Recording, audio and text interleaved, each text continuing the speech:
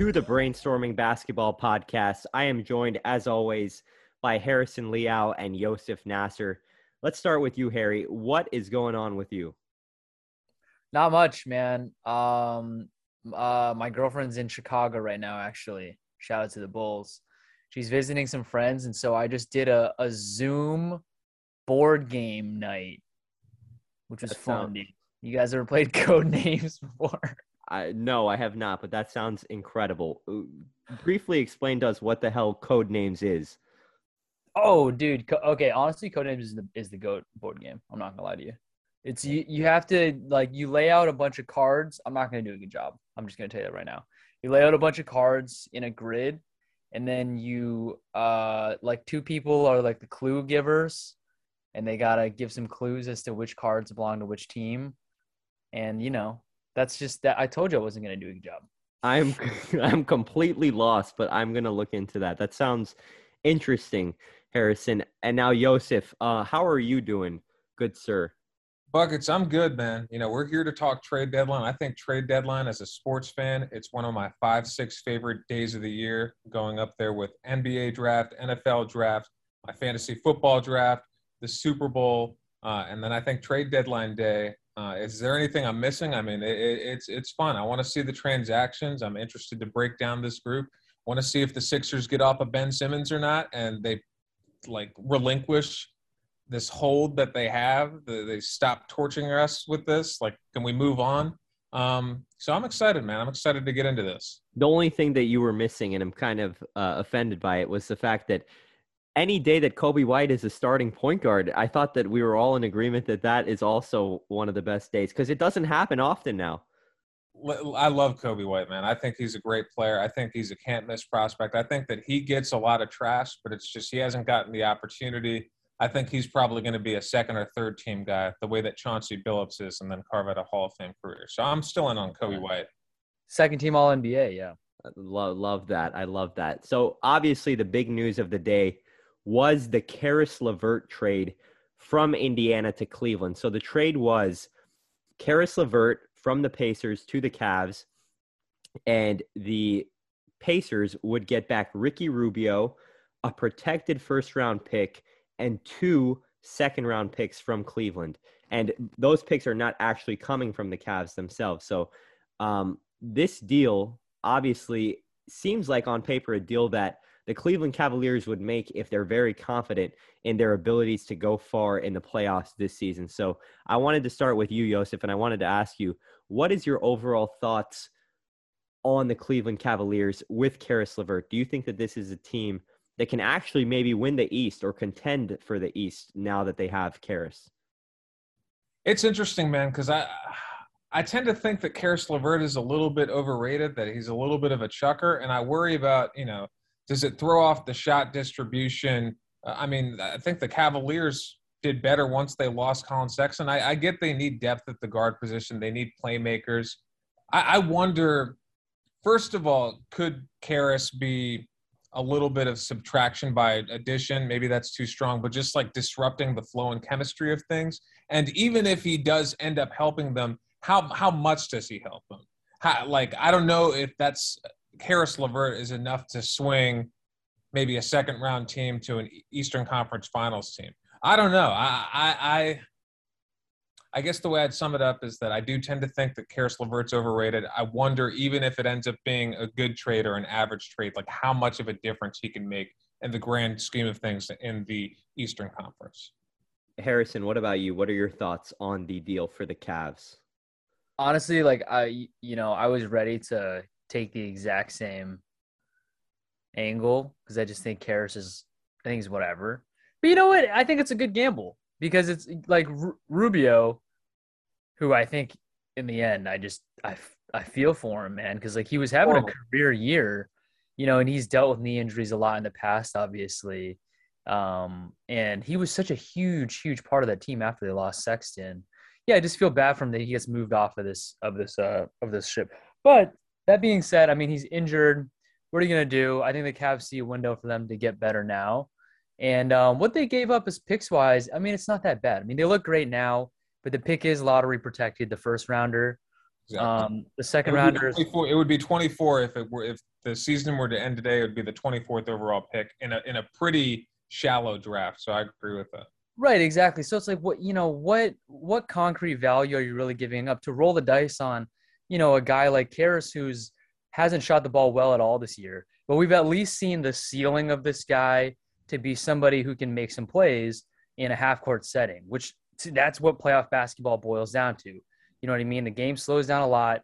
You need somebody, because I can see a world where, it's just Darius Garland trying to create off the dribble, run a high pick and roll.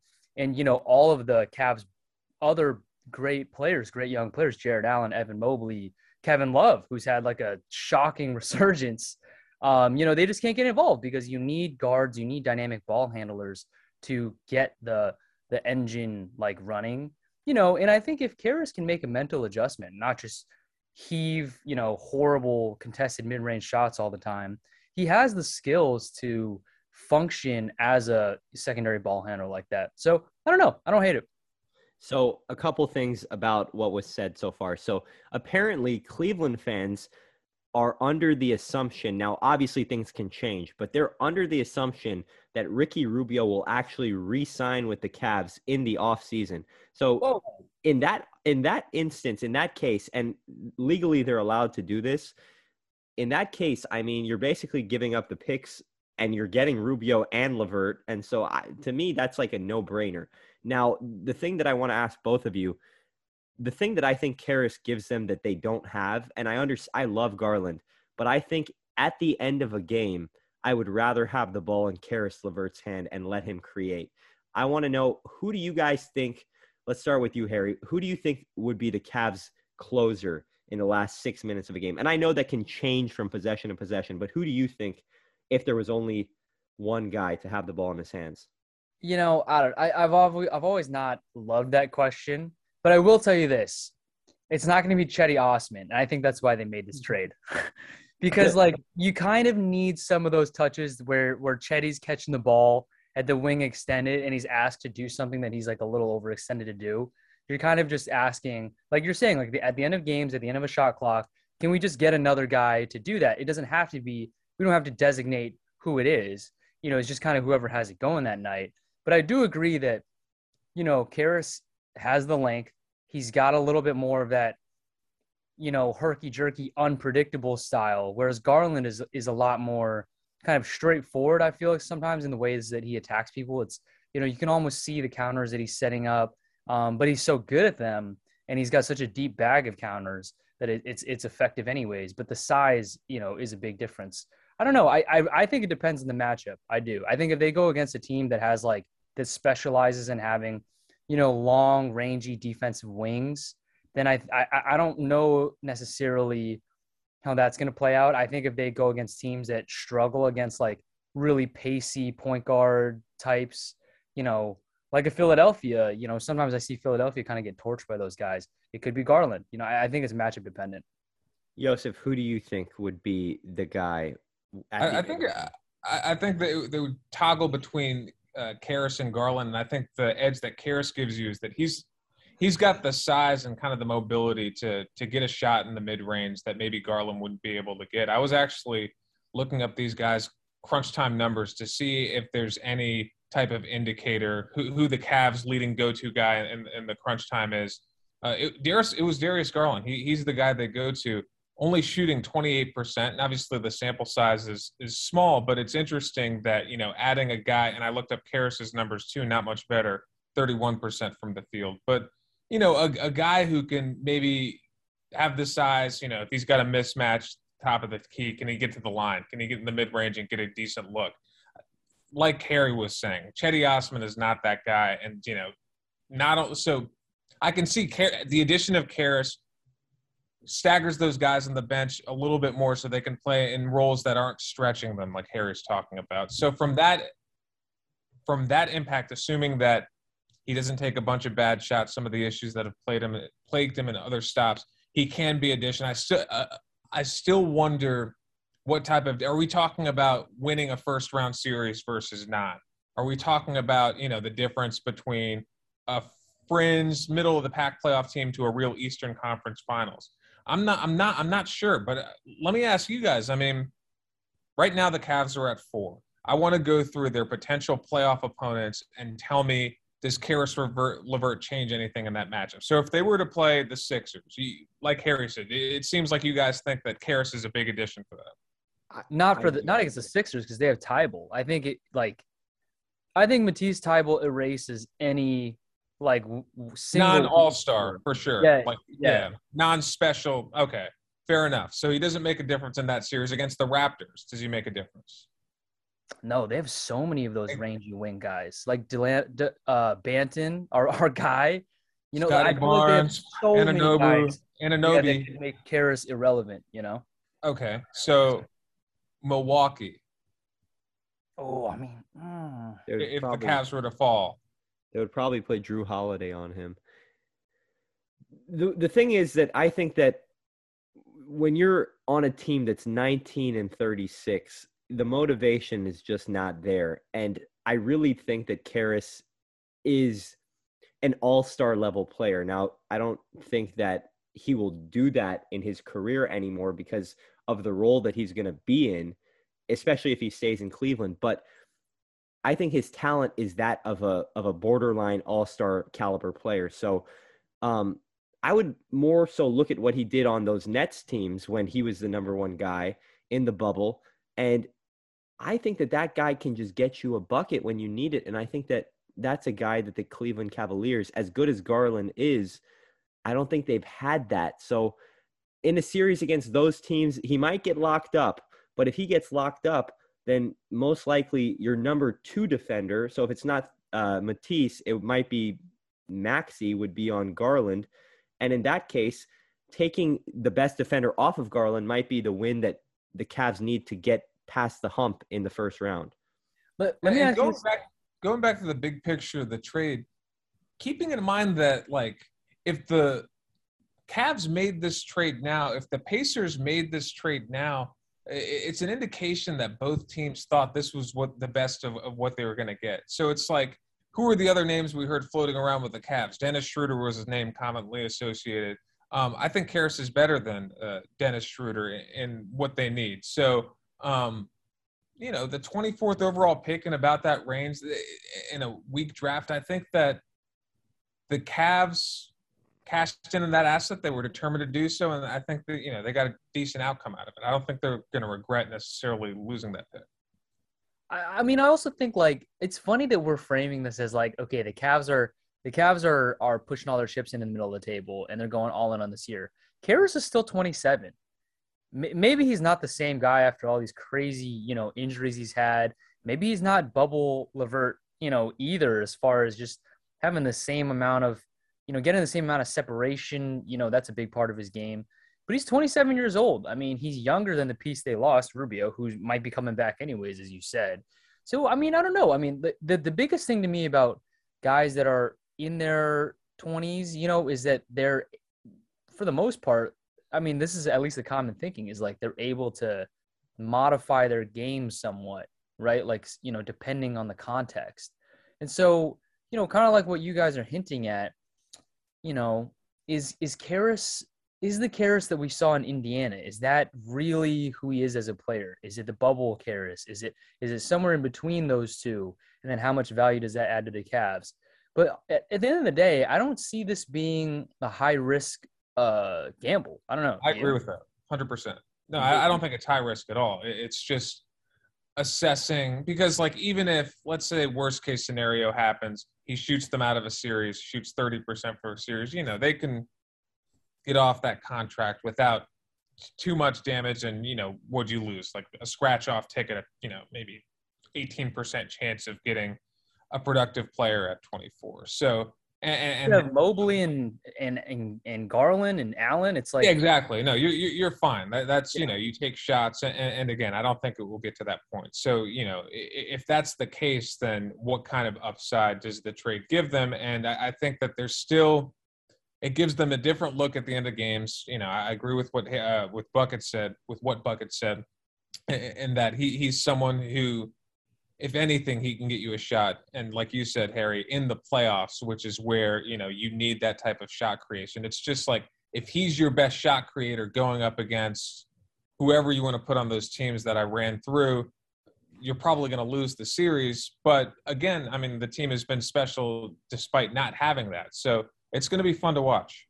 It definitely will be fun to watch. I wanted to touch on the other side of this trade. The Pacers are 19-36 now. And obviously, this has been a disastrous season, to say the least. Do you guys think, well, two-part question. First of all, do you think that if you were the Pacers, you know what, let me backtrack this one second. The Pacers this week had tickets that were selling for $1, which, I mean, for an NBA game, to be able to go to an NBA game, I don't care if you're in the nosebleeds, for $1, the fans in Indiana clearly have tuned this team completely out.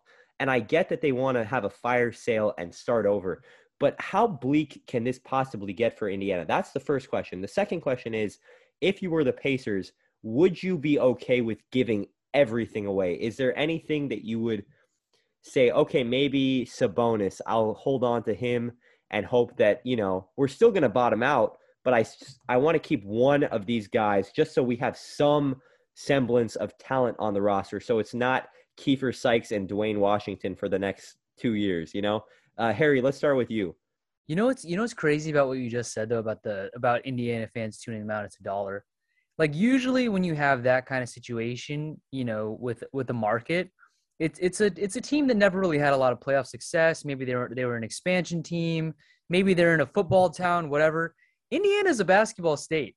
Yeah. And the Pacers have like a deep playoff history.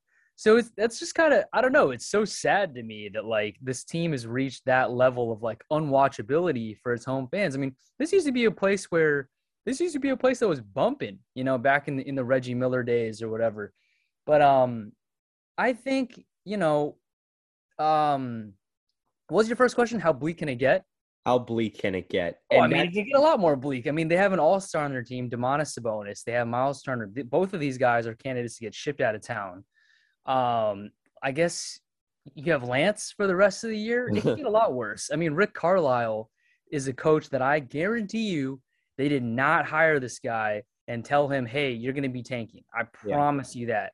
Like, this is a guy that is notorious for being – a pretty impatient person, basketball mind to work with. Like he's a guy that wants results like immediately. And so this situation can get really ugly really fast. What was your second question again? The second question was, if it was up to you as a GM, would there be anything you would keep? Would I tear it down? Yeah. I mean, you kind of have to, right? I mean, how else is this ever going to work, right? You have someone like Sabonis. If he isn't moved, you're kind of eventually going to be locked into him, for good at a very, very high figure. And I think what we've seen now, like, it's not conducive to winning basketball games, even in this conference. And I think you can get a lot back for all these pieces right now. So just before we get to Joseph, my thing with Sabonis is he's still so young. And if the rest of your roster is going to be so poor and you're not going to be paying anybody else, I don't mind giving him whatever number he wants, because personally, I love his game. But I also could see the side of it where you just are like, let's just completely tear this down. I'm just afraid that if the tickets and the encouragement to go to a Pacer game is already so low, and then now you're going to say, all right, well, let's rebuild for the next 3 or 4 years. That fan base, the Cleveland Cavaliers have shown me that you can get a fan base back out of nowhere, out of thin air. But it's going to be hard to dig those fans back up and get them excited in the future, especially if you're going to go complete teardown. But I don't know what the right answer is. Joseph, what do you think? I think that they are going to go complete teardown. The only reason not to would be if you didn't think you could maximize the assets that you have, Sabonis and Miles Turner. Like Harry said, I think they're going to get a pretty good return on that. And I think the reason that they don't have fans or they don't have fans excited about the team is because the team stinks and they don't have any superstar level talent. They've got good players, and when they're all healthy and on the floor at the same time, it's a pretty good team. But unfortunately, whether it's TJ Warren or Malcolm Brogdon, Sabonis missed a playoff series with an injury. Turner missed a playoff series with the injury. Victor Oladipo got hurt. He's since been shipped off. They just haven't been able to keep it together. And I think that as long as you're not mismanaging those assets, Sabonis and Turner, and I think there's going to be a high demand for assets. I mean, Karis LeVert just went for a first-round pick. People were wondering if he'd go for 2 seconds. So it is a seller's market. I think that now's the opportune time to turn the page, get what you can for these guys, and take a shot at getting at the top of this draft. If the draft were today, they'd have the 5th pick. I'm on Tankathon right now. It's got them with Shaedon Sharpe. Don't know much about him, obviously, because he hasn't played all season. He reclassified a few weeks ago. But, I did one spin that got him to Paolo Banchero. You know how we've talked about Paolo Banchero and his promise that he has as a shot creator, a shot maker, and then all of a sudden, you get the 24th pick, maybe you get a nice role player in there, whatever you get for Sabonis, whatever you get for Turner, and then all of a sudden, you've turned the page. You've got something different, new, fresh, exciting. It can go wrong, but when you talk about how bleak can it get buckets, I look at all of bad, irrelevant teams kind of on a spectrum, and the way that spectrum varies is the incompetence of the front office. So, like, on that spectrum, you put the Kings at the bottom because they've had horrific management for so long. So that's like the bleakest it can get. And maybe above that, you have like a Timberwolves or whatever. And then obviously the Cavs have been down, but they've also had their highs with LeBron. So they're, they're good now, obviously. They were able to turn it around from what they were last year with an Evan Mobley. And so that's what I think the Pacers should be working towards. Let's get us an Evan Mobley. Let's get us a Darius Garland. And let's get these fans excited again. Listen, if they can manage to sit through a few years of ineptitude, then God bless them, because obviously the Pacers have had their fair share of struggles in the past decade dealing with the Paul George saga and whatnot. But I totally understand both of your perspectives wanting to bottom out. So it makes sense. But with that being said, speaking of bottoming out, we have to touch on this Brooklyn Nets thing because they've lost 8 in a row, and they're currently in a tie for 6th with Toronto, and they're actually in a 3-way tie with them, the Raptors, and the Celtics. So technically, the Nets are tied between 6th and 8th right now, which, some may say that benefits them to have Kyrie available in the first round of the playoffs. But I just want to know, first, let's start with Harry. What do you think of the Nets overall, and where are you at with them in terms of their ultimate goal of winning a title? Do you think that it's still something that is possible? Oh, of course it's possible. The thing with this team is what we were just talking about with Indiana. They just can't get healthy at the same time. We've seen it's been almost 2 full seasons now, I think. And we've seen KD, Harden, and Kyrie play together for one reason or another for like 10 games or something. And when they have played together, it's not even been close. They really haven't lost. The only reason why they got booted from the playoffs is Kyrie went out and then Harden went out against Milwaukee. And then we know what happened. Milwaukee went on to win the chip. This is a team that beat those eventual champions by I think like 40 points. So of course it's possible. But the thing is, they're trending down, and those 2 teams they're tied with, Toronto and the Celtics, are actually trending up. Boston's starting to figure it out. Toronto is starting to figure it out. And Brooklyn, this is not like a team, like a super team in the past where they're like, you can sense a lackadaisical energy, no sense of urgency. This is a team where Blake Griffin today said, hey, like, we're sounding the alarm right now. Like, we're trying – we're kitchen sink every game right now. And they're getting blown. They got blown out today by the Nuggets by like 20-plus points. This is a team that has Kyrie Irving playing at arguably, the highest level of his career, and they're losing by 20 points every night. Doesn't matter who the opponent is. So, you put all that together, I just don't know if there's enough time. The NBA season doesn't last forever. It's 82 games. You don't have enough time, coming in as the 8th seed, that there's a serious disadvantage there you can't just ignore. You can't just chalk it up every single time to say, hey, nobody wants to see these guys in the playoffs. Well, guess what? If you're the 8th seed, your road to the finals. We saw this with LeBron last year. When they went up against Phoenix, your road to the title is significantly harder if you don't take the regular season seriously, or in their case, you just can't put together a quality regular season. I'm actually to counter that, Harry. I disagree in the sense that, let's say the Brooklyn Nets, they're the 7 seed right now. Let's say they beat the Celtics in that first game, they secure the 7 seed, or even the 8 seed. They, let's say they lose the first one, but they win the second one. They'd play the Heat and the Bulls. Like, respect to the Heat, they're a very good team. Maybe you would favor the Heat slightly over a fully healthy Nets team. Maybe you'd say, okay, Heat in 6 in that series, but it's like you're still going up against Kevin Durant. My confidence in the Brooklyn Nets is tied to my confidence in Kevin Durant coming off of an injury.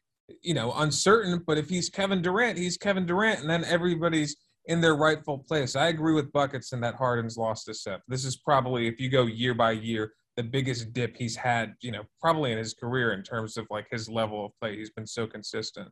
Kyrie Irving, like you said, I mean, he's putting up numbers. He's getting good shots. He's looking like Kyrie Irving. But the team's losing. Well, I mean, the team's losing because they play 3 rookies prominently in their rotation, and their big men can't stay healthy, Claxton and Aldridge. So they're playing James Johnson and washed up Blake Griffin at the 5. So it's like what's happening should be happening. But, if Kevin Durant gets back and James Harden gets back, and, we haven't even mentioned the thing that, we talked about a few months ago, like for the Nets, maybe it's not the worst thing for them to, have a lower seed because they're going to be on the road. You're going to get 4 Kyrie games instead of 3 unless the vaccine law in New York changes. So it's like, I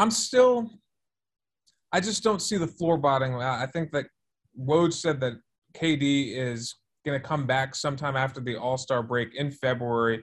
I listened to every word Woj says. The fact that he included in February is telling to me. I think KD's coming back soon, and I think that I'm not hitting the panic button yet. I mean, rightfully so, because obviously you guys both hit on it. The talent that they have is undeniable. And when you just stack them up talent-wise against anybody in the Eastern Conference, it's kind of hard to deny the fact that they're going to still be relevant no matter who they play. People are saying this right now about the Lakers, that, nobody wants to face LeBron and Anthony Davis in a best of 7. Yeah, but everyone wants to face Russell Westbrook. There you go. And I think, everybody wants to face Taylor Horton Tucker. Yes. I think you multiply that by 2 when you think about a potential 7-seeded Brooklyn Nets, because by that point you would assume, and it's not ever right to assume, but I'm assuming they would be healthy by the playoffs. Again, knock on wood. But this team, it's just going to be very, very scary. Like, as a Bulls fan, if it's Bulls Nets round 1, that is a nightmare. But guys, that's what we said last year. That's what we said last year with Phoenix and the Lakers. It is. And they lost they lost in 5, right? Like, they won the first one, and then Phoenix didn't lose a single game until the finals, I think. I think what you said about kind of insinuating that where there's smoke, there's fire, there's definitely some truth to that. If you spent the whole regular season and there was never a moment where you could kind of flip the switch and turn it on for a little bit, and you kind of just were lackadaisical the whole way, I think that you're building bad habits, and those bad habits, I agree. That's fair. It's probably going to cost you in the playoffs. But with that being said, as a fan of the Bulls, exactly. I was just about to say it because Harry made the Phoenix comment, and he's right. I think Miami could be this year's Phoenix. Phoenix is, as we learned, they're the best team in the league this year. So yeah, naturally the Lakers are going to lose to that because Phoenix is a very, very good 2 seed. Miami is a good 1 seed. Like I said, I would favor Miami in 6 against the Nets. But the Chicago Bulls, I'm sorry, man. Derrick Jones Jr. is not guarding Kevin Durant, and I don't think Paul is guarding Kevin Durant. So, yes, I would be very nervous, and, I would be calm if I'm the Nets because, like, aside from the habits thing, which is a fair thing, but it's like you don't have your top dogs in there. So, time. But you have 2 of them, though, and the Harden thing, I just don't think I can sweep that under the rug for me personally. Like, I just think he's such a liability out there when he doesn't have the ball in his hands. And when he does have the ball in his hands, he's just not the same guy. So it's like, what are you getting? I think I think Bontemps was on Zach Lowe's podcast the other day, and he comped him to like Russell Westbrook, where it's like the guy there's no off-ball movement whatsoever. Okay, I listened to that episode. Yeah, I know. Yeah, the guy can't shoot anymore. He's just not getting the same. The burst isn't there anymore. He can't get to the rim at all. So if the shot's not going, he's like a total zero on both ends of the floor. And it's like, I don't know. I'm not sure if like I can say, yeah, they have 3 superstars. And if you have 2 stars, you have Kevin Durant, who I think is the best player in the league, and you have Kyrie, who I think is playing at an all-time high. I do put you on that level, of course, with like Miami and in Milwaukee if they can get their shit together. But I don't. You know, I wouldn't say the Bulls can't beat them. You know what I mean? It wouldn't be something that I feel like is a wash. My whole thing is the Sixers want this guy. Then are we like, Joseph? you want this? I'm skeptical, but I want to hear your take. Tying the knot together between Nets and their turmoil on the trade deadline. Yeah, they're getting Ben Simmons and we're getting James Harden. No, I don't want James Harden. No, and especially, I like to tweet by our friend Greg Mello, who said Tyrese Maxey can't be in a James Harden deal. He can't. Untouchable. Absolutely not. Like, I think the 2 guys that I would want for Ben Simmons, and maybe this is pie in the sky, maybe this is not. I like Bradley Beal. I think that he's a little younger than Harden. We haven't had a guy like him since Jimmy who can get a bucket like we're talking about with Caris LeVert in the fourth quarter of a close game. His stock has declined a little bit from last season to where he might be attainable. And it sounds like the Wizard, like, could he be that surprise guy that we see move that no one's talking about, but both teams rubber kind of meets the road. And then short of that, which is probably the best case scenario, I want Halliburton. This guy can play, man. He had 17 assists the other night. Like, I don't know why Daryl scoffed at that, but it's like, you can't waste a year of Joel. Get me Halliburton. Get me whoever, Buddy Hield if you need to throw him in. Like, call it a deal, man. Like, I'm done with Ben Simmons. We have to get him out here. We talk about the Pacers turning the page. We've got to turn the page with Ben Simmons. Like, as fans, you're doing a disservice to your customers, man. Like turn the page, man. Like, this is a perfect time to segue to our trade deadline preview part of the pod. So let's get into that now. So Joseph, you brought up a great point that the trade deadline tends to have common themes that we can look at, different kinds of trades that are similar year in and year out. So you had this topic that you discussed with me off air. So let's bring it on air and discuss those type of trades. Yeah. So like you said, you look at any trade deadline, there are different, you can compartmentalize each of the different trades into little groups, right? So there's the trade that everyone talks about, is buzzed about for the entire season. It drives everybody crazy, and that it either happens or it doesn't. So, Ben Simmons is that guy this year. You can look to Carmelo Anthony way back when he was on the Nuggets, and people were saying day in, day out, is he going to get traded? He goes to the Knicks. Dwight Howard was buzzed about as a trade candidate. Would he get traded? He ended up not getting traded when the rumors had him going to the Nets. So every year there's that guy, the trade everybody is projecting, will it happen or not? The surprise trade, the trade that comes out of nowhere. One that comes to mind for me, maybe a B example of this is Vooch when he got traded to the Bulls. Nobody was talking about that. That wasn't rumored. Just kind of came out of nowhere. Bigger example, that same year that Carmelo went to the Knicks, Darren Williams, in the last hour or two, Sports Center breaking news, Darren Williams going to the Nets. So that trade that kind of comes out of nowhere that's not buzzed about, I've got a few ideas of what that can be. We've kind of alluded to that. So, there's that one. The fire sale trade, basically what the Pacers are doing right now. We've got assets. We stink. We're getting off of them. The contender adding a piece that you mentioned, Buckets, that's, a few years ago, a perfect example of this is the Raptors getting Marc Gasol. They end up winning a championship because of it. And then, the salary trade, the flotsam people trying to, get below the tax, whatnot. Those are boring. Nobody wants to talk about those. We want to pretend those don't exist. So basically those are the categories. If you can think of any more, but I think generally you look at the trade deadline, all the transactions, they can fit into one of those categories for the most part.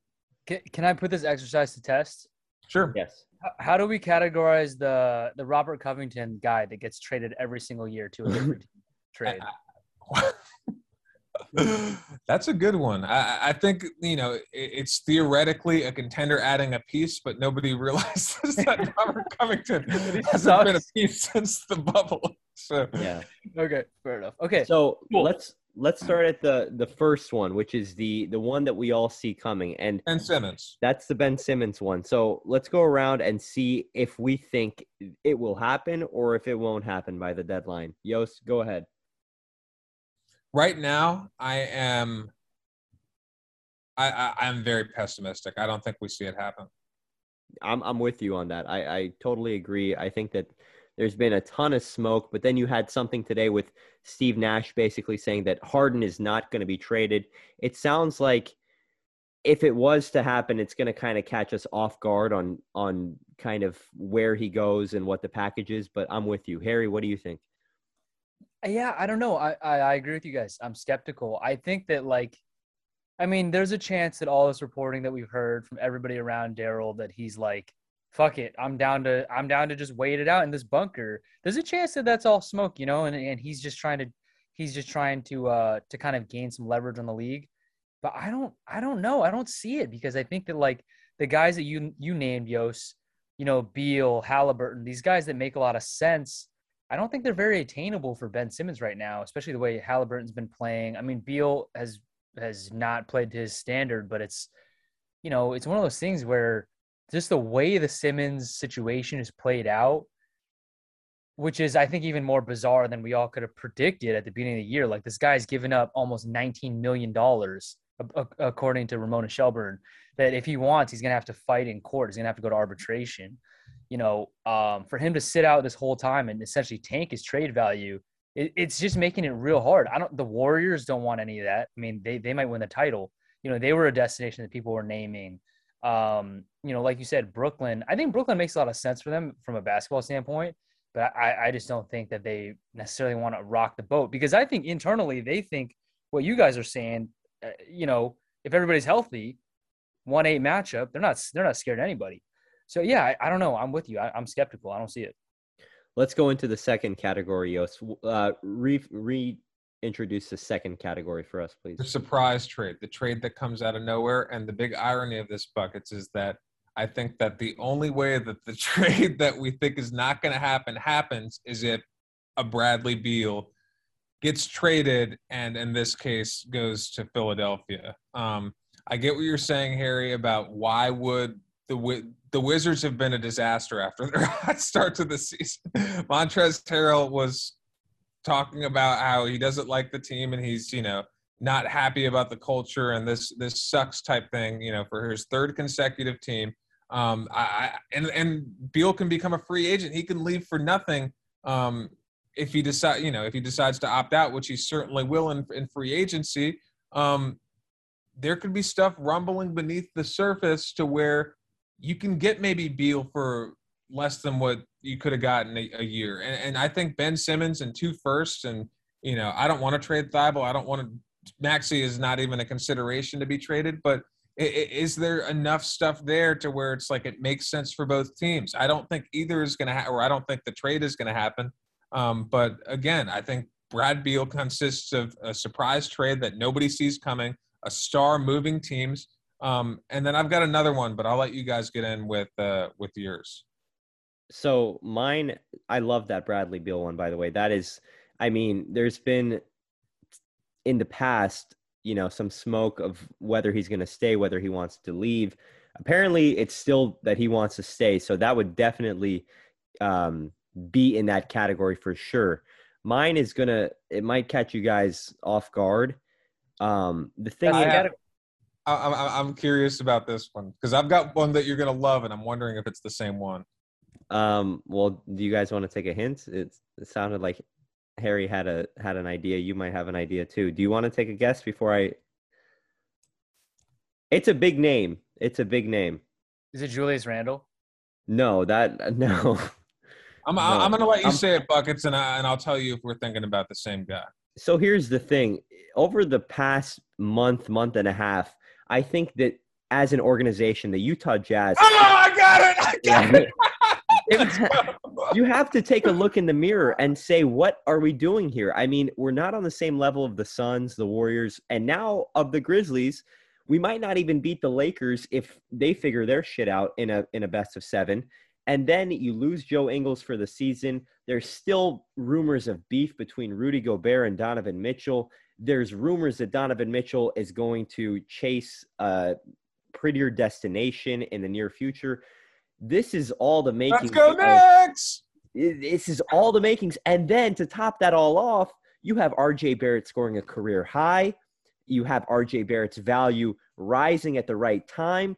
This is the makings of what you categorize as the surprise trade that nobody sees coming. The Jazz are stuck in a situation right now where making it out of the first round would be a great scenario. And the thing is, yes, trading Donovan would be catastrophic to the fan base because it's very rare that we get a player of his caliber wanting to do something in Utah. I'm not saying Jordan Clarkson is the same player at all. Offensively, if you want to talk about like the transition, I don't know how much you would losing Donovan when you're going to get back a ton, and then you still have a guy like Clarkson, a guy like Conley. I don't know. Harry, you look just perplexed. What do you think? Well, I was trying to find a trade because I feel like I misunderstood the assignment. I mean, I wouldn't co-sign this just because I think RJ is showing like a different kind of ceiling than he has before. Wait, hold on. We have to. So, okay, just so we're clear. So, if Donovan Mitchell to the New York Knicks was possible, but RJ Barrett was the headliner, are we? Well, RJ would have to be in it. I don't know how else you would make that work. I don't know. I can't see another. I mean, even with RJ in it, I still think realistically Utah would not do that. I mean, Mitchell has not been the problem for the Jazz. I mean, let's just be honest. He's been, every bit as good as advertised as a shooter. I mean, maybe physically he doesn't look quite as athletic as he did before, but it's tough to envision them doing that. If they did, RJ would have to be in it. If they did that, I don't think Knicks fans would be thrilled just because, like you said, RJ's stock has been rising so much. But I don't know if RJ's ceiling is ever going to be as high as what we've seen out of Donovan Mitchell. You're talking about somebody who put up 50 points multiple times in a playoff series, almost willing his team to the Western Conference championship against Denver. I mean, I don't know. It's interesting. It's a lot better than the Russell Westbrook for like Fournier, Burks, and Kemba deal. I think anything beats that. Do you think, Yos, what do you think of the whole Donovan Mitchell thing? Buckets, I literally have on my paper my notes that I jotted down earlier, for this question. Jazz, Ingles out, Donovan, Rudy beef, and then in big question mark, sellers or buyers. I don't know what this, like you're saying, like what's their upside for this season? They've already lost a lot. Their two players have, this week conveniently coming out, they don't like each other again.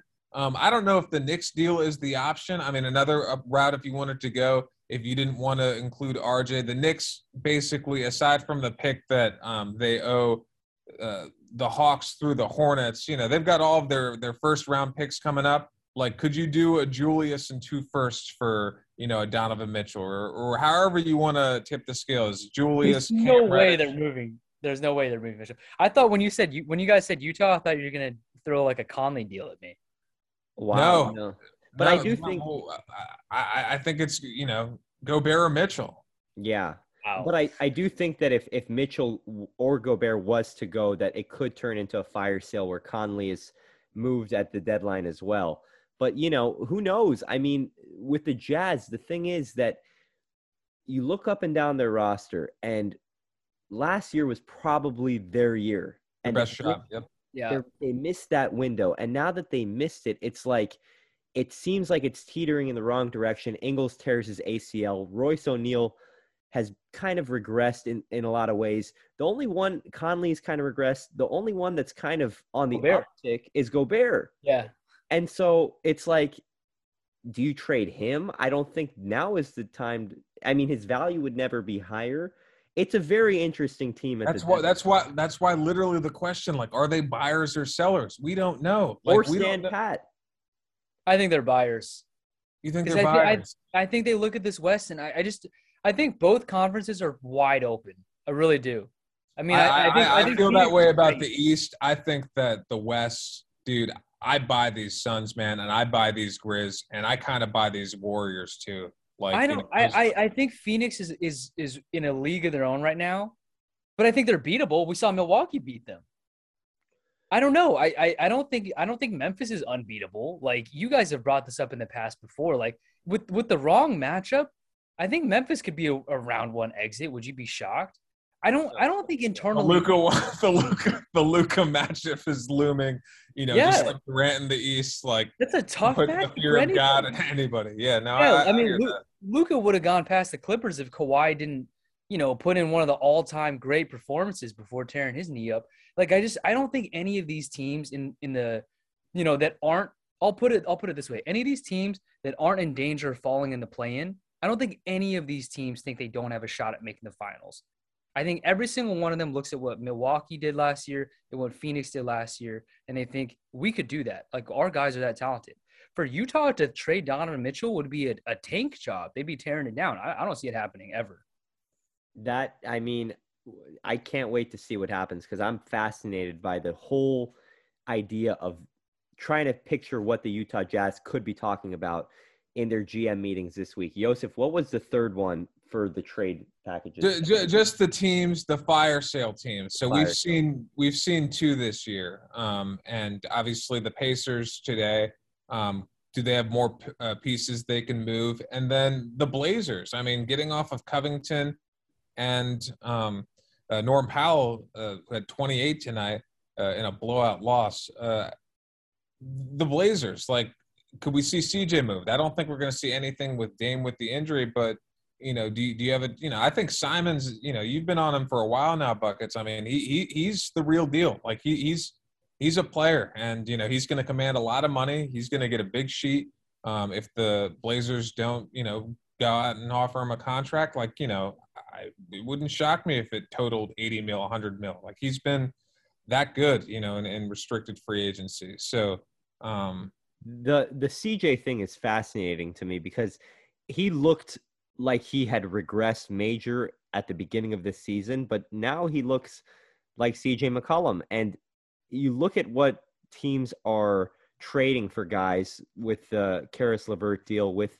the Cam Reddish deal before that, which obviously Cam hasn't done much yet, but still, it seems like you can get guys for less than what we're accustomed to. And so you look at a guy like CJ, and I don't know what the team is. There's been rumors that it's Dallas. I don't know if you guys have read anything else, but that would be a very, very interesting one. And the other thing that I wanted to mention on the topic of fire sale teams, the funniest part of that whole fire sale narrative, the Sacramento Kings are like begging people to take their guys.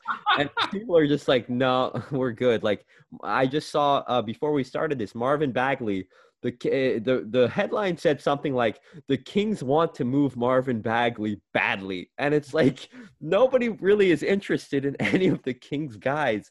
But that's another team that you look around the roster, Harrison Barnes, De'Aaron Fox, maybe even Halliburton, although I would definitely want to keep him. But Marvin Bagley. There's a couple teams that are going to be very intriguing fire sale teams. Harry, what are you thinking about this fire sale discussion? With the Kings, I'm not sure why someone wouldn't take a flyer on someone like Barnes. Yeah. I think Barnes is a solid player. I mean, I think even Fox is like, he's got a role in the league. He's not somebody who's like, who's like a no-fly zone for teams. It's going to depend on the number that his contract ends up being, down the line. But he's a guy that's young, can't necessarily shoot. But if you have a team that can accommodate him, I mean, he's a serious piece. Like I don't understand why teams wouldn't take the Kings seriously. I mean, Bagley's another thing. They've been driving his trade value up since the beginning of the season, like playing him heavy minutes, trying to showcase what he's capable of. To me, he's just not really anything close to like even, an above average NBA player, especially if you consider what he can't do on the defensive end. dude, think about Christian Wood and how you feel about him, better or worse, and then put Marvin Bagley right next to him. And you think that Christian Wood is a flawed player, and he's still so much better than Marvin Bagley. He's Marvin Bagley was supposed to be at a minimum. It's crazy how far his stock has fallen.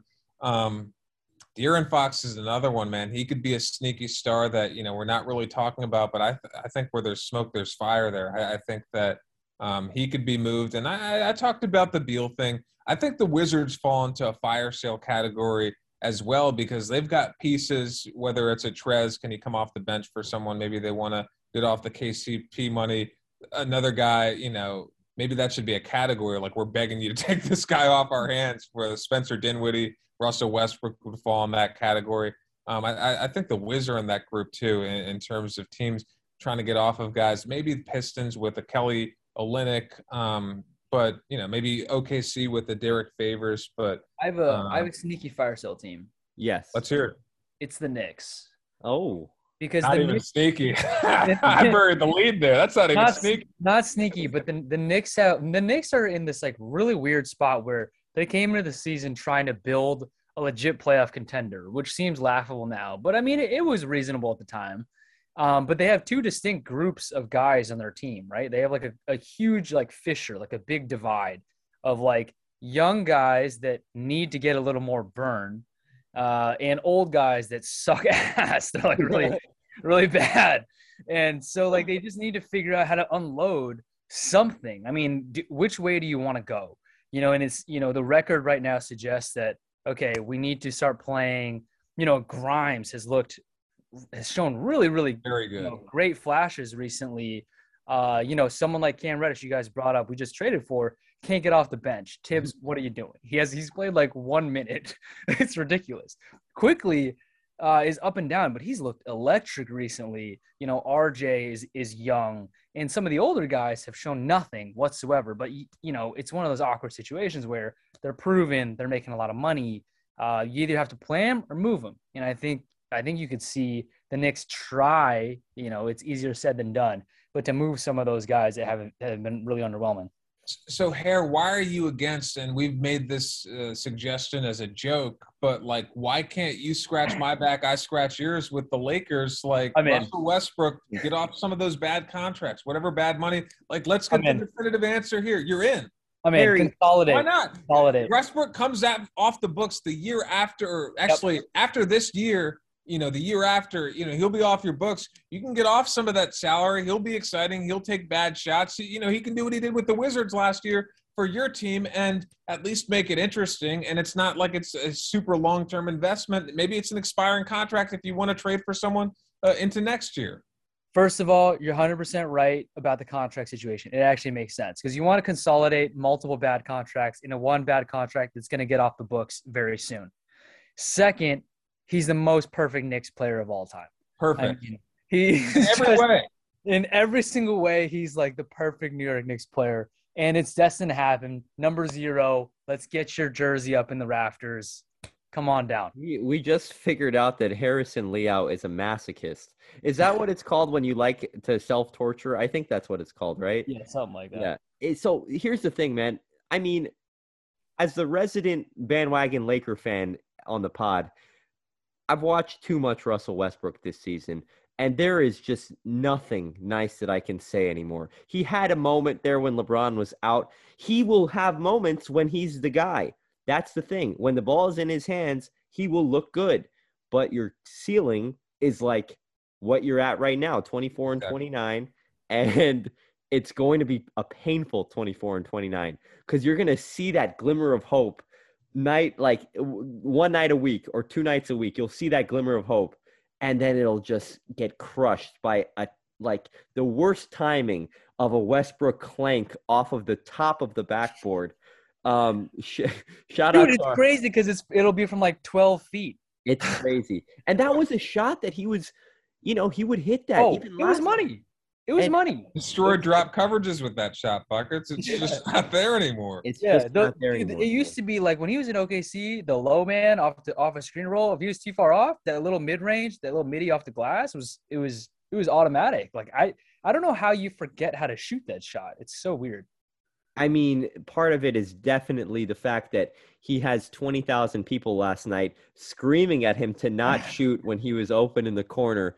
And then he had Carmelo and a couple He other got from vets. the corner though. That's been the only shot he's had, the corner three.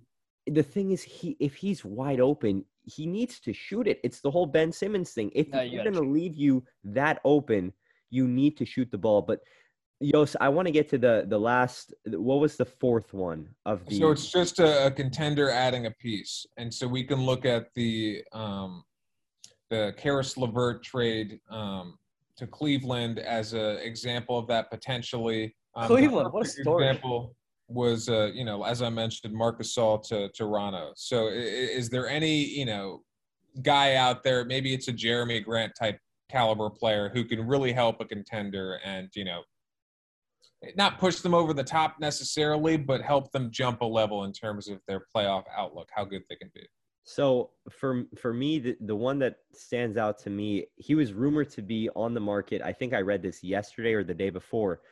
But the thing is, now his team is in 10th place in the West. I don't know what their goal is. The Pelicans, I really like Josh Hart. And I think that he's the type of guy that can help do the little things that a winning team desperately needs. He's a guard that'll grab 10 plus rebounds in a game. He'll chase down that crucial offensive rebound late in a playoff game and potentially save you in that kind of setting. But the thing is, now that the Pelicans are in 10th, I'm speaking as if 10th place is something to be proud of. But I don't know what their plan is now. Do they try to stay in 10th and keep their guys and maybe get Zion back and push to maybe get into the first round of the playoffs? I don't know what their objective is, but I would love to see Josh Hart on any any contender. I think could make use of him. A team like Dallas, I would find very interesting. Go ahead, Harry. I wanted to interrupt because I just put this into the trade machine, right? Josh Hart and Willie Hernangomez for Duncan Robinson. Wow. So to me, this is the quintessential Miami Heat, Pat Riley. He always wants to kind of like drive the knife a little further, right? That's crazy. Everybody's looking at Miami like, okay, at full strength, this team might be the best team in the East with Milwaukee and Brooklyn kind of, looking very shaky. And I think Pat Riley wants to, really cement by the trade deadline their status as like the top dogs in the East. And I think you could be Josh Hart is a perfect Miami Heat guy. Hustles his ass off, plays way bigger than his size. And Duncan Robinson is a guy that they're trying to, I've heard a lot of noise that they're trying to get off of right now. He's had a horrible shooting season. Hasn't been the guy as advertised whatsoever. I don't know. I could definitely see something like that happening. I love that one. That was so. Did you? Oh, you said Hernangomez and Hart for Robinson. Was that was it? Correct? Yeah, that's the trade. That would be fascinating. Do you have one, Yos? I think Jeremy Grant, is the guy I have my eye on for a player, and then the team. You said it. I mean, what are the Mavericks going to do to get something around Luka? That's the big question. But I think that they're going to be a team that's going to look to be active to add a piece. They're not a contender. I mean, they're a contender. What'd you say? I just said it's hard for Dallas to move anybody because they've got no assets. They've got no assets. Yeah, their pieces are Brunson and Dorian Finney-Smith, both guys that they kind of need. Yeah, exactly. But I think they're going to be aggressive in terms of trying to get something done.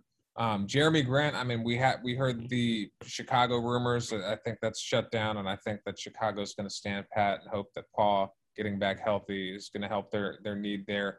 But I think that Jeremy Grant is someone that could get moved and could, be an asset to a team. I don't know. I don't know who the contender is. I mean, you look at the contenders. Phoenix, I think they're going to stand pat. Golden State, maybe they could, but I think that they want to keep their young guys, and I think they like the group they have. They just need to get Draymond back healthy. I don't think if I'm Memphis, I'm not touching a thing. Like, I'm certainly not moving someone from that locker room out of that locker room. And it's like, if I can get like someone for nothing, basically, who's like, an 11th man or whatever, fine, but you can't touch anything. So maybe there's just not that trade this year in terms of a Marc Gasol going to Toronto, in terms of being that player that helps a contender. You look at the contenders, and I don't know, maybe we don't get that trade aside from the Karis LeVert one. What about Marcus Smart? You know, the Celtics are trending upward right now, so maybe that makes it a little bit harder for them to like deal that because like Marcus is the heart and soul of their team. But someone like Marcus Smart could be super interesting for a ton of contenders. I just think that now it seems like they have lessened the role of Schroeder, and they've kind of found that they do this every year. They found that sweet spot with Marcus Smart as the starting point guard, and I'm making an ugly face as I say this because I don't like it. But the thing is that it seems like they found that niche that they like him in, and I would be surprised if you asked me that 3 weeks ago. I would have said yes. Now it seems like Dennis is on the way out, and now it seems like Josh Richardson and Marcus Smart are the guys that are helping them win games and realizing what is needed for them to actually compete. But again, the Celtics haven't really beaten anybody along this win streak that's noteworthy besides the Heat. So I don't know. Yeah, it's a good suggestion to bring up. I definitely think that they're going to listen to offers for him, but I don't see him getting moved. Where do we think Sabonis goes? I think they keep him. You think they keep him? Do you think they sell him, Harry? I mean, I think if it's Philly, they do. I think if somehow there's a way to work that out, I think I could see that. But other than that, I'm not sure. I don't think so. What about Miles Turner buckets? It still seems to me that he's going to end up somehow on the Hornets. I really think it's just a match made in heaven, and it's been a match made in That heaven would be perfect. for months. And it just seems like it's like, you know, when two people are just like, so who's going to make the move here? And it just feels like with the Hornets, you know, we saw the rumor today. It was another rumor. PJ Washington is on the block. They need a center. It's like, yeah, no shit. They've needed a center for the whole season. But, you know, what do you think, Harry? The PJ Washington thing to me is weird. It's like, why are they in such a rush to throw this guy in every trade? I get he's their best like trade asset, but he's good and he's young and he's like, he can shoot. Like he's a very modern player. I'm not really sure, but I do, to answer your question, I think Miles Turner gets traded. I think this is right now the time that the Pacers have evaluated. Like, guys, we have tried this Turner Sabonis thing for however many years it's been. It has not worked. Somebody needs to go, and it's pretty clear that they prefer Sabonis over Turner because Sabonis is a better player. And, you know, really quickly, Yos, the Turner thing, the Lakers, I mean, considering, again, what these players are going for right now at the deadline, the Lakers have no assets. Let's make that very clear. But, you know, crazier things have happened. And if AD really is adamant about being a power forward still, the Miles Turner, Anthony Davis defensive duo. Oh, that works. That would be crazy. And I really think that, you know, maybe you can even make it work then with Russ still in the lineup if you have LeBron, Turner, and Davis. I feel like on offense that works too because Turner likes to space the floor. Yeah. The biggest name who could be moved, the biggest name who will be moved. Ooh. Biggest name that could be Ben Simmons, right? For sure. Well, okay. Biggest name that will be moved. I'll tell you mine. So the biggest name to me that could be moved is Brad Beal. The biggest name that will be moved, I think Sabonis is gone, man. I think that someone sneaky is going to come and grab him, whether it's a Charlotte, like I've heard, you know, Memphis, Golden State, like I don't think Memphis is touching their chemistry, but I've heard, you know, someone suggested, I think it was on the mismatch, someone was, you know, one of the two, Verno or KOC mentioned it. And then Golden State, like if they want to, like, you know, Wiseman might be a bust, guys. Like you might have to like cash in the sticker appeal and put pieces around that for something. I think something happens with Sabonis. So again, my could be moved, Brad Beal will be moved. I think Sabonis is going somewhere, guys. I don't know where, but I think he's gone. You know what I think could drive the Sabonis thing like to a point, to a boiling point where he has to be traded. He could see that there are other options for him right now, right? Like his agent or whoever could be like, hey man, like I'm hearing like Golden State is willing to take a flyer on you. And he could go to his front office and be like, hey man, just so you know, I'm not sticking around. Like how, you can keep me around for the rest of the season, but I'm not going to be here. That could really like change the equation where we could see him choose between, because right now he's going to have the most suitors right now than he has probably for the rest of his career. Like as far as the amount of options that he has. So yeah, I mean, it could get really interesting. To answer your question, Yost, the could be moved. The biggest name to me still is James Harden, and the will be moved. And you mentioned this earlier with Halliburton having such a productive time at point guard. I think De'Aaron Fox is going to get traded, and I don't know where, but I do think that his time in Sacramento will come to an end. And on top of that, Davion Mitchell has looked good as a starting shooting guard. Now, the Kings are still a freaking mess. But, there is some potential there with the Halliburton-Mitchell backcourt, I think, from what the small sample sizes that we've seen. With that being said, Zoom is going to kick us out very soon. So is there anything else that you guys want to touch on before we get on out of here? Could be moved. Donovan Mitchell will be moved. Russell Westbrook. Bring him Let's go. I love it. I love it. So he's a big name. He's a big name. He's a bigger name than Sabonis. Hall of Famer, top 75 player. Via trade or via buyout? No, that was not even – I wasn't even saying that in a rude way. Let's go. I don't know. Let's go. Dude, LA's a big market. It's not that big. They're not buying this dude out of like a $7 billion contract. Russ to the Knicks. By the way, Buckets, you said the Harden thing. I didn't include him because, as both you and Harry mentioned, the Steve Nash coming out saying, oh, we're not trading him. But as you pointed out, there's been precedent set. Boogie Cousins, after being traded to the Pelicans, said that he was told he wouldn't be traded, perhaps not as publicly, but just keep an eye on that Harden thing. We'll see. I don't think Steve Nash is that kind of guy, though. I don't think he strikes me as like a decent guy who wouldn't want to do that. But who knows, man? There's been precedent. And when I brought that up earlier, Harry made a fantastic point that it is not Vivek Ranadive and Vlade Divac running the show in Brooklyn. So I trust Steve a little bit more than I trusted those two. In terms Stauskas? Yeah, Stauskas? We'll see. But I mean, it's gonna be fascinating. Again, when you talk about precedent, it's not the only time that's happened. Kyrie famously promised Boston that he was staying. Now this is different because Kyrie had a little bit more autonomy over his decision than I think Nash or even Harden have over what's going to happen there. But we don't know. I don't take I don't take what Steve Nash says completely, to be truth. But I also think that it's probably likely that he is not going to get traded. Is that it, guys? Is there anything else that we want to touch on? Okay, so as it currently stands, really quickly, just wanted to point out because you guys give me shit for this. The Chicago Bulls are in second place in the Eastern Conference. I don't think we mentioned anything about Brazilian. Yeah, but we'll see what happens. They got to get healthy. The Sixers. Pat Will is coming back.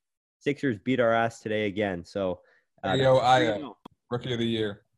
We will see. Until next time, guys. We are out of here.